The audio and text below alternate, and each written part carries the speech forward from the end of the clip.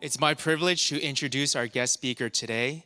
Pastor Owen Lee is the senior pastor of Christ Central Presbyterian Church in Virginia. He is married to Margaret, and together they have 3 kids, Abby, Caleb, and Lizzie. He is one of Pastor Harold's dearest and longest of friends. He is a faithful preacher and messenger of the gospel. Would you join me in welcoming Pastor Owen Lee?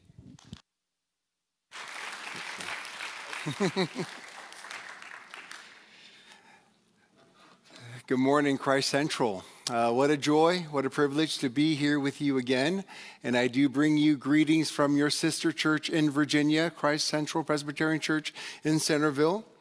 Pastor Harold was the pastor of our church for many years, and he is still missed and remembered with great fondness to this day. Pastor Harold is one of my closest and dearest friends. Our friendship began in college. And now all of our kids are either in college or out of college. In fact, our 2 youngest daughters, both named Elizabeth, one goes by Lizzie, the other goes by Liz. They're becoming besties now, and Harold and I couldn't be happier or more proud. Well, anyways, since we're studying the book of Psalms this summer, I'm going to preach to you from Psalm 32, which is one of my favorite psalms. If you have your Bibles, turn with me to Psalm 32. And now this psalm was written by King David.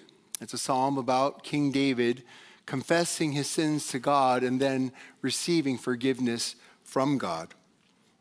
This is God's word. Would you please give it your careful attention?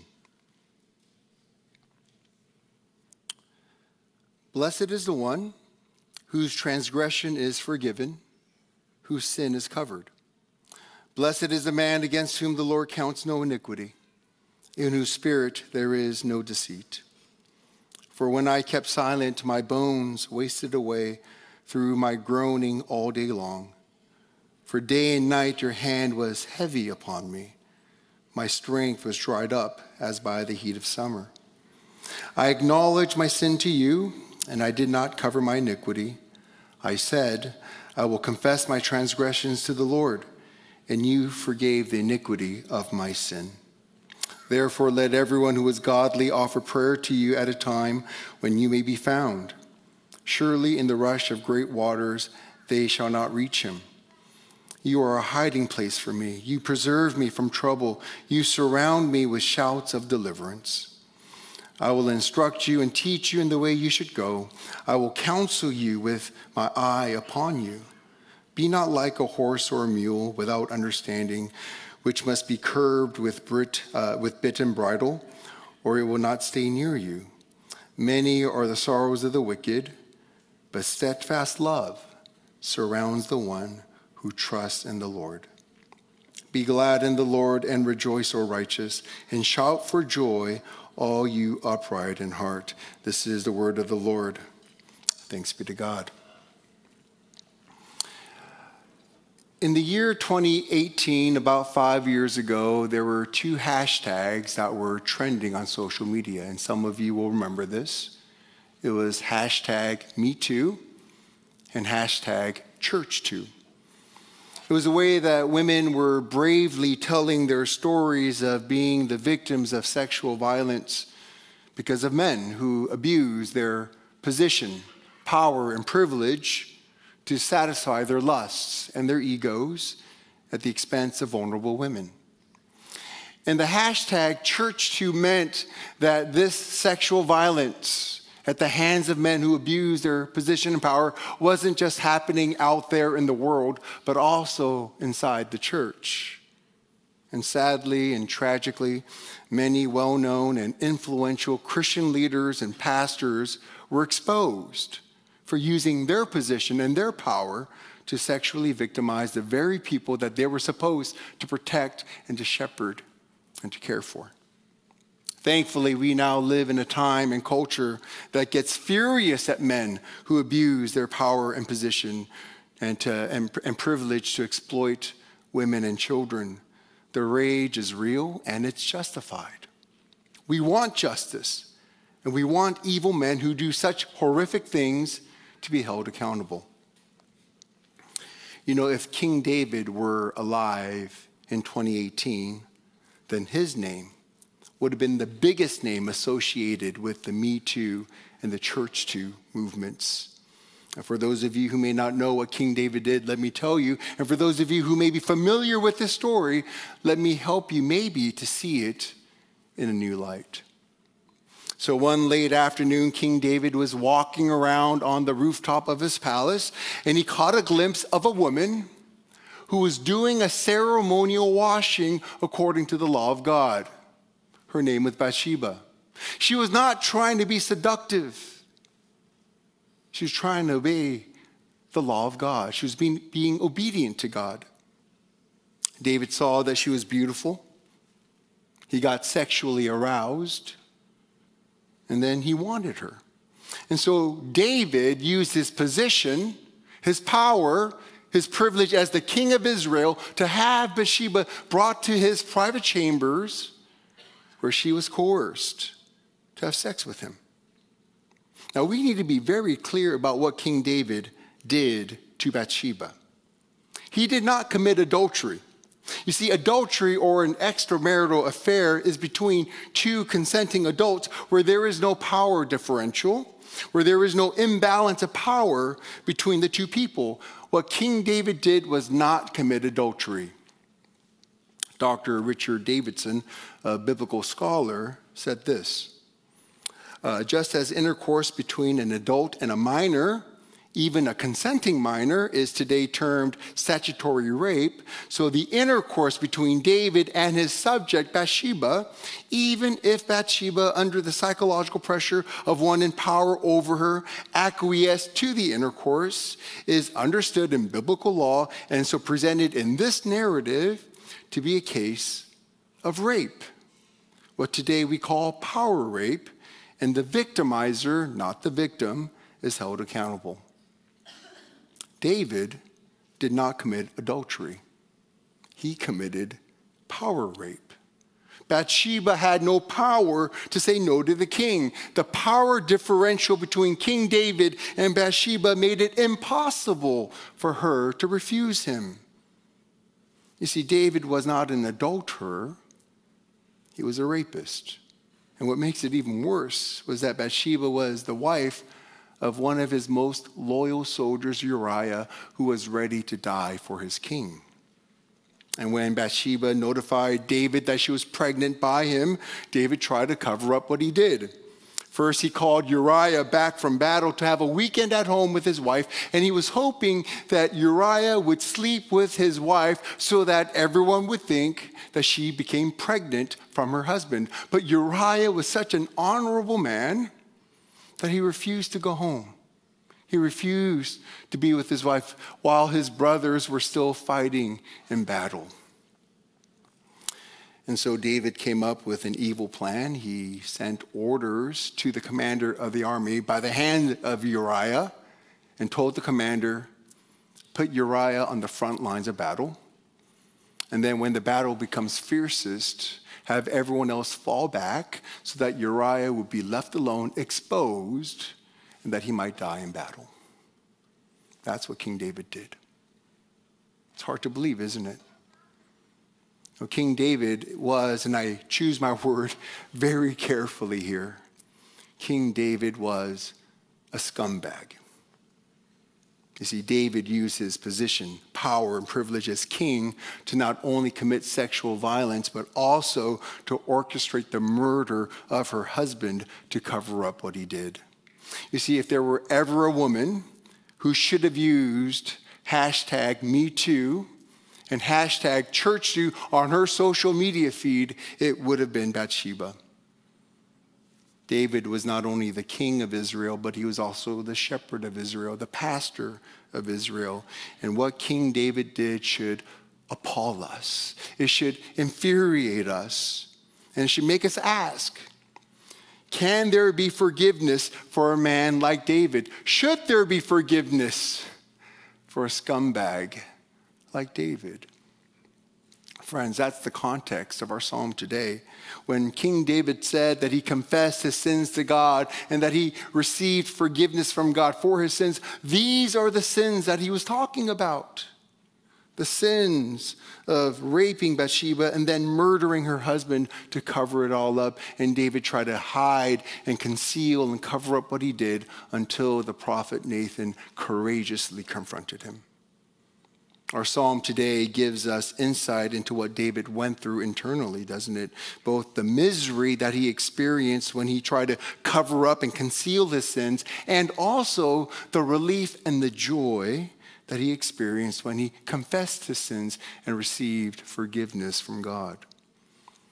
Now, Psalm 51 and Psalm 32 really should be read together.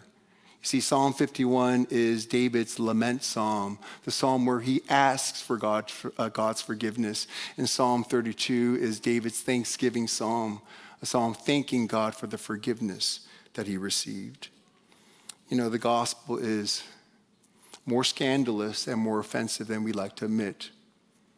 Many of us have heard the gospel is for the worst of sinners, and we nod. We've heard that enough times. But what if I tell you that the gospel is also for sexual predators and murderers? All of a sudden, that bothers us a little bit because we don't want people like that to be forgiven. And yet the very gospel that offends and bothers us also deeply comforts us, doesn't it? Because if God can forgive someone like David after what he did, then surely God can forgive anyone, no matter what they've done. You know, maybe another time, maybe next year, if I get invited back, maybe I can preach to you a sermon on what the grace of God looked like for Bathsheba, the victim of abuse and injustice, right? We tend, in this story, we tend to center David in this story and the grace that he received as the perpetrator of abuse and injustice. But I think we also need to see the same story in a way that centers Bathsheba and the grace that she received from God as the victim of abuse and injustice. I think that side of the story is just as important. But for today, we're going to consider David and center his story in the forgiveness that he received from God, and by implication, the forgiveness of sins that is available to anyone who would receive it. So today we're going to talk about forgiveness under 3 points that I believe our text highlights. First, the blessedness of forgiveness. Second, the need for forgiveness. And third, and most importantly, the reception of forgiveness. How do you receive this forgiveness? Let's begin with the blessedness of forgiveness. David says in verses 1 and 2, "Blessed is the one whose transgression is forgiven, whose sin is covered. Blessed is the man against whom the Lord counts no iniquity." I want you to notice David doesn't say, "Blessed is the righteous man." He says, "Blessed is the forgiven man." Blessed is the one who is forgiven of all of his sins. Now, what does it mean to be blessed? When you and I say, "I'm blessed," we tend to mean, I feel inspired, I feel encouraged, I feel emotionally lifted up, emotionally filled up. And that's one way to understand the word blessed, common usage. But in the Bible, the word blessed means something deeper and something more profound. It means to experience complete well-being and profound fulfillment. It means to be happy and content in the truest and fullest sense of the word. David is saying that true well-being, true happiness belongs to the person who is forgiven. The most fulfilled life belongs to people who've been forgiven by God. Now, Jesus talked about forgiveness and what forgiveness can do in the life of a person. The Gospel of Luke tells us about a time when Jesus met Simon, a religious leader. And this religious leader, Simon, had very little love in his heart. And at the same time, Jesus also met a prostitute, a woman of the night. And this woman loved Jesus. And she expressed her love for Jesus by washing his feet with her tears and with her hair. And she was even kissing his feet. And Simon, the proper religious leader, was shocked and offended by this outrageous and inappropriate emotional display from this sexually immoral, impure woman. But instead of rebuking the woman, Jesus defended the woman, and he rebuked Simon instead, which I love. And Jesus said, Simon, do you know why she loves me more than you? It's because the one who is forgiven little loves little, but the one who is forgiven much loves much. She loves much because she knows that she has been forgiven much. But you, O Simon, you love little because you think that you've been forgiven little.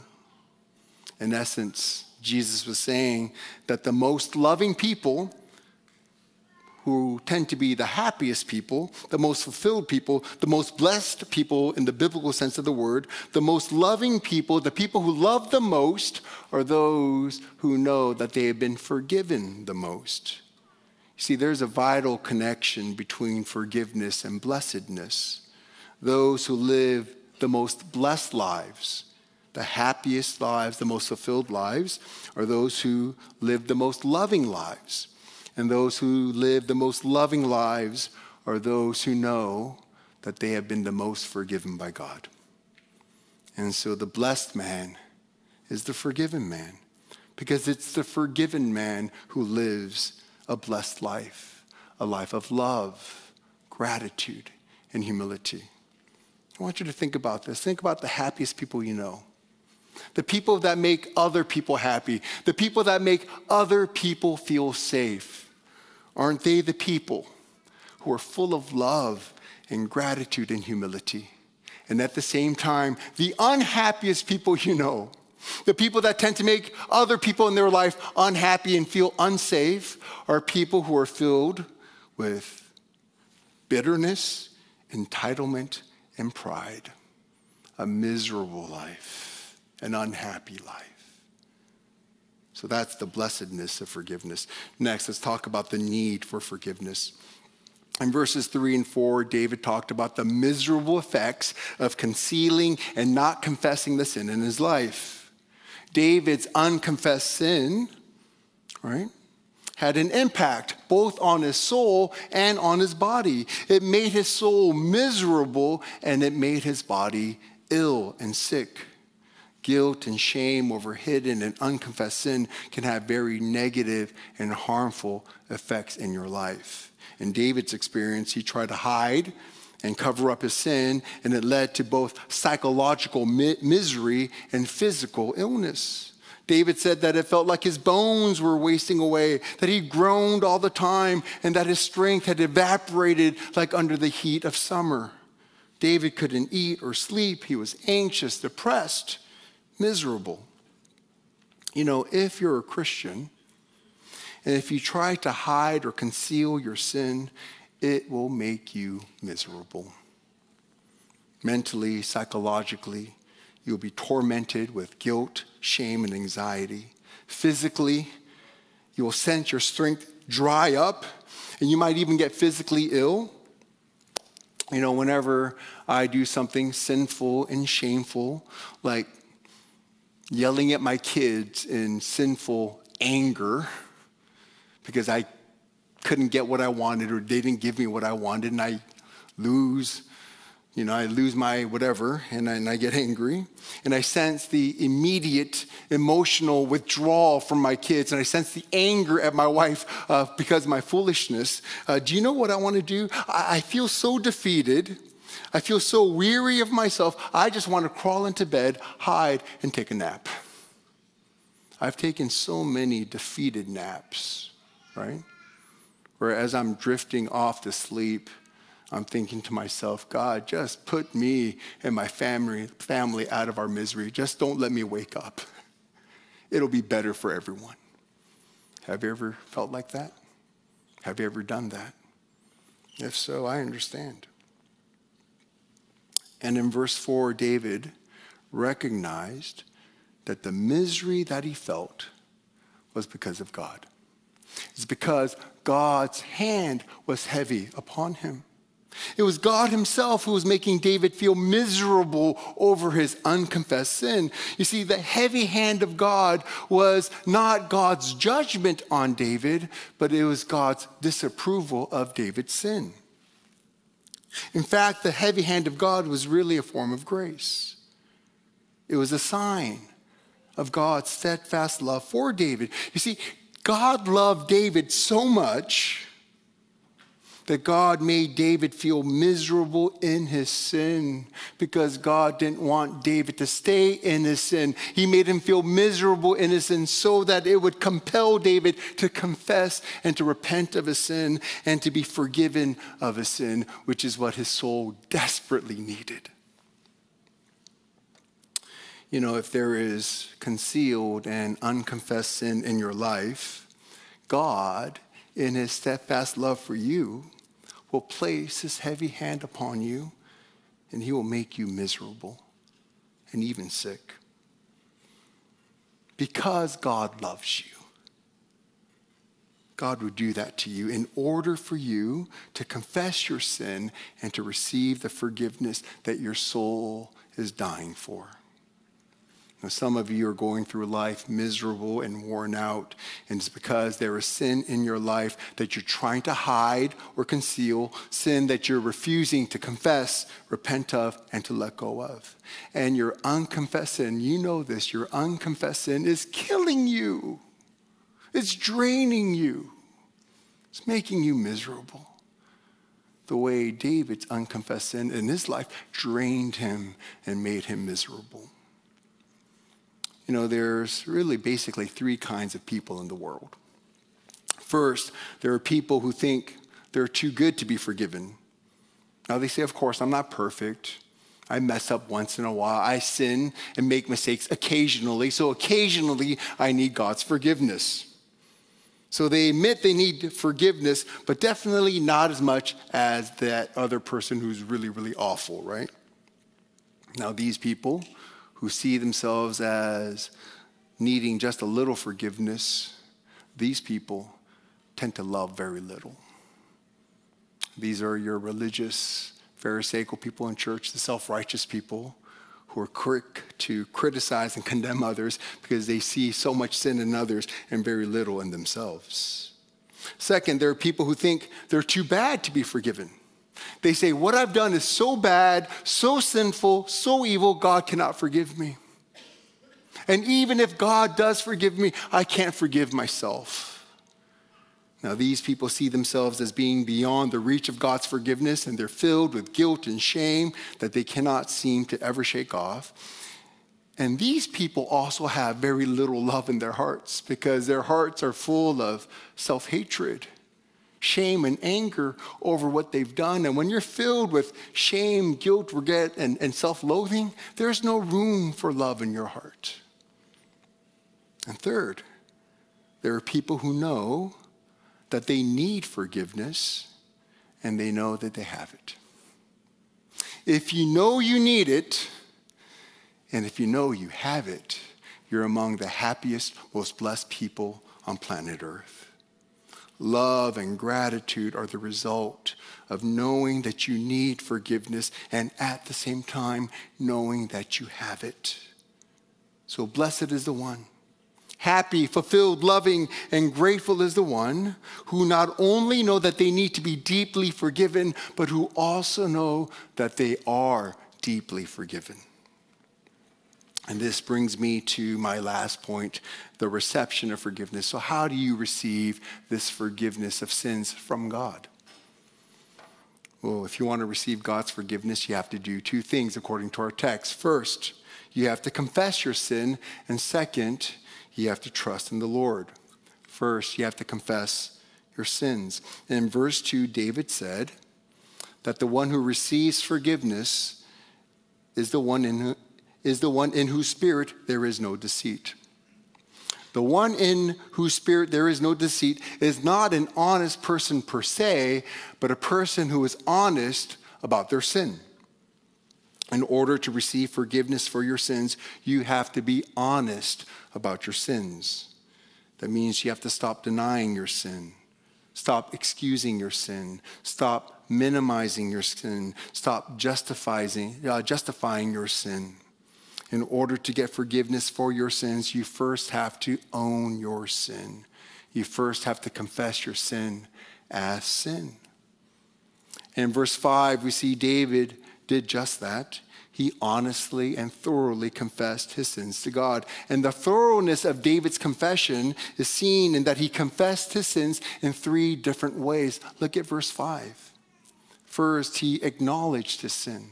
Second, he did not cover his iniquity. And third, he confessed his transgression. And God, in response to David's confession, immediately and completely forgives David. Just as the thoroughness of David's confession is seen in his confessing his sins in 3 different ways, so the thoroughness of God's forgiveness is seen in God forgiving his sins in 3 different ways. Verse 5 says that God forgave his transgressions. Verse 1 says that God covered his sin. And verse 2 says that God did not count his iniquity against him. I want you to notice something here. When David tried to cover his sin, God did not cover it. But the moment David uncovered his sin by confessing his sins to God, then and only then, God covered his sins for him. So here is a gospel truth for us today. If you try to cover your sin, God will not cover your sin. But if you uncover your sin by confessing your sins to God, then God will cover it for you. And we see this gospel truth played out in the Garden of Eden with Adam and Eve, don't we? When Adam and Eve sinned against God, they tried to cover their sin with fig leaves, but it was useless. They couldn't cover their sin, so they hid from God by hiding in the bushes. But God, in his love and mercy, pursued Adam and Eve and confronted them about their sin, and God brought them to a place where they would honestly confess their sins to God. And it was only then, after they uncovered themselves, that God covered their sin for them. And God covered their sins not with fig leaves, but with animal skins. You see, in order for sins to be covered, an animal had to die. Blood had to be shed. And that was our first clue in the Bible, that without the shedding of blood, that there would be no forgiveness of sins. So the first thing you must do in order to receive forgiveness for your sins is to honestly confess your sins to God. Second, you must trust in the Lord. In verse 10, David said that steadfast love surrounds the one who trusts in the Lord. You don't receive forgiveness by trying to pay off your sins. You don't receive forgiveness by trying to torture and torment yourself with guilt and shame to somehow atone for your sins. You receive forgiveness by trusting the Lord, by trusting that God himself has done what was necessary to take all of your sins away. And what did God, in his steadfast love for you, what did he do in order to take your sins away, to forgive you of your sins? The gospel tells us that God sent his son Jesus into the world to die on the cross for our sins, to atone for our sins by the shedding of the blood of his son. You see, our transgressions are forgiven only because Jesus carried them away in his own body. Our sins are covered only because they are covered by the blood that Jesus shed on the cross for us. And our iniquities are not counted against us only because our iniquities were counted against Jesus on the cross. See, on the cross, Jesus, as our substitute, took responsibility for our sins, and he received the judgment of God that we deserved for our sins. And it was on the cross that Jesus truly experienced the things written about in verses 3 and 4 so that we wouldn't have to. It was Jesus whose bones truly wasted away. And it was Jesus who truly groaned. And it was Jesus who truly experienced the heavy hand of God, a hand so heavy that it crushed the life out of him. And it was Jesus who truly had his strength dried up as he endured the heat of God's wrath. On the cross, Jesus received what scumbags deserve, what David deserved, what you deserve, what I deserve. Friends, this is the gospel. This is the good news for people who know that they need to be forgiven of their many sins. To hear that we're forgiven because Jesus was condemned. To hear that our sins are covered because Jesus was uncovered for us. And to know that we have become the righteousness of God because Jesus, who knew no sin, became sin for us. And we are saved from God's wrath because on the cross, Jesus was not. The gospel says that you were so bad that Jesus had to die for you. And at the very same time, you were so loved that Jesus was glad to die for you. In Romans chapter 4, the Apostle Paul quotes verse 1 of our psalm, and he tells us how to receive forgiveness. Paul says that you don't receive forgiveness by working for it or by trying to obey the law or by doing a lot of good works. You receive forgiveness by believing and trusting in Jesus, the Son of God, the Savior of sinners. You don't receive forgiveness for your sins by trying to pay for your own sins. You receive it by trusting in the one who already paid for all of your sins with his own life. Steadfast love surrounds those who trust in the Lord. You know, some of you are sitting here today and you don't know if God can forgive you for all that you've done. And maybe you've done some really terrible things. But today I want to tell you this. No matter what you've done, no matter how far you've gone, God can and wants to forgive you. And all you have to do is confess your sins to God and trust him. And the Bible says that God will not only forgive you of all of your sins, but his very steadfast love will surround you. You see, some of you have felt like regret and shame have surrounded you your entire life, but the gospel says that can be replaced, your guilt and your shame replaced with the steadfast love of God. No longer anxious and afraid, but confident and secure in the presence of a God who loves you, who delights over you, who delights to forgive you, and whose love surrounds you. You know, but I need to say this because sometimes this can be misconstrued.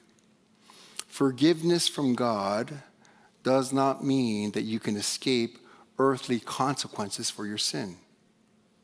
If you committed a crime, if you committed sexual violence or something like that, then you do need to go to jail and let earthly justice be done. But even in jail, you can be forgiven by God and be surrounded by the steadfast love of God. You see, the gospel will not save you from jail, but it will save you from hell, which is infinitely worse than jail. Now, King David loved God, but he was still capable of great sin. In a moment of weakness and selfishness, he was capable of great evil. And if King David, a man after God's own heart, can do something so atrocious, so can we. That's humbling and sobering to realize that we ourselves are capable of great evil. And maybe there is a sin in your life that you're hiding and not confessing to God. And maybe God is making you feel the heaviness of his hand. And maybe God is making you feel miserable and restless. Do you know what that means? It means that God loves you. And he's pursuing you. Because God doesn't want you to stay there. He loves you too much to have you stay there. He wants you to bring you to a place where you will confess your sin, uncover your sin, so that God will cover it for you, so that you might know the relief and the joy of knowing that you are forgiven. So today, friends, if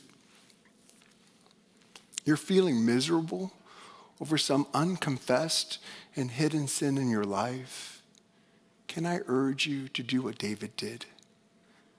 Confess your sins to God and trust in his loving kindness, and you will receive and experience the complete and immediate forgiveness of all of your sins.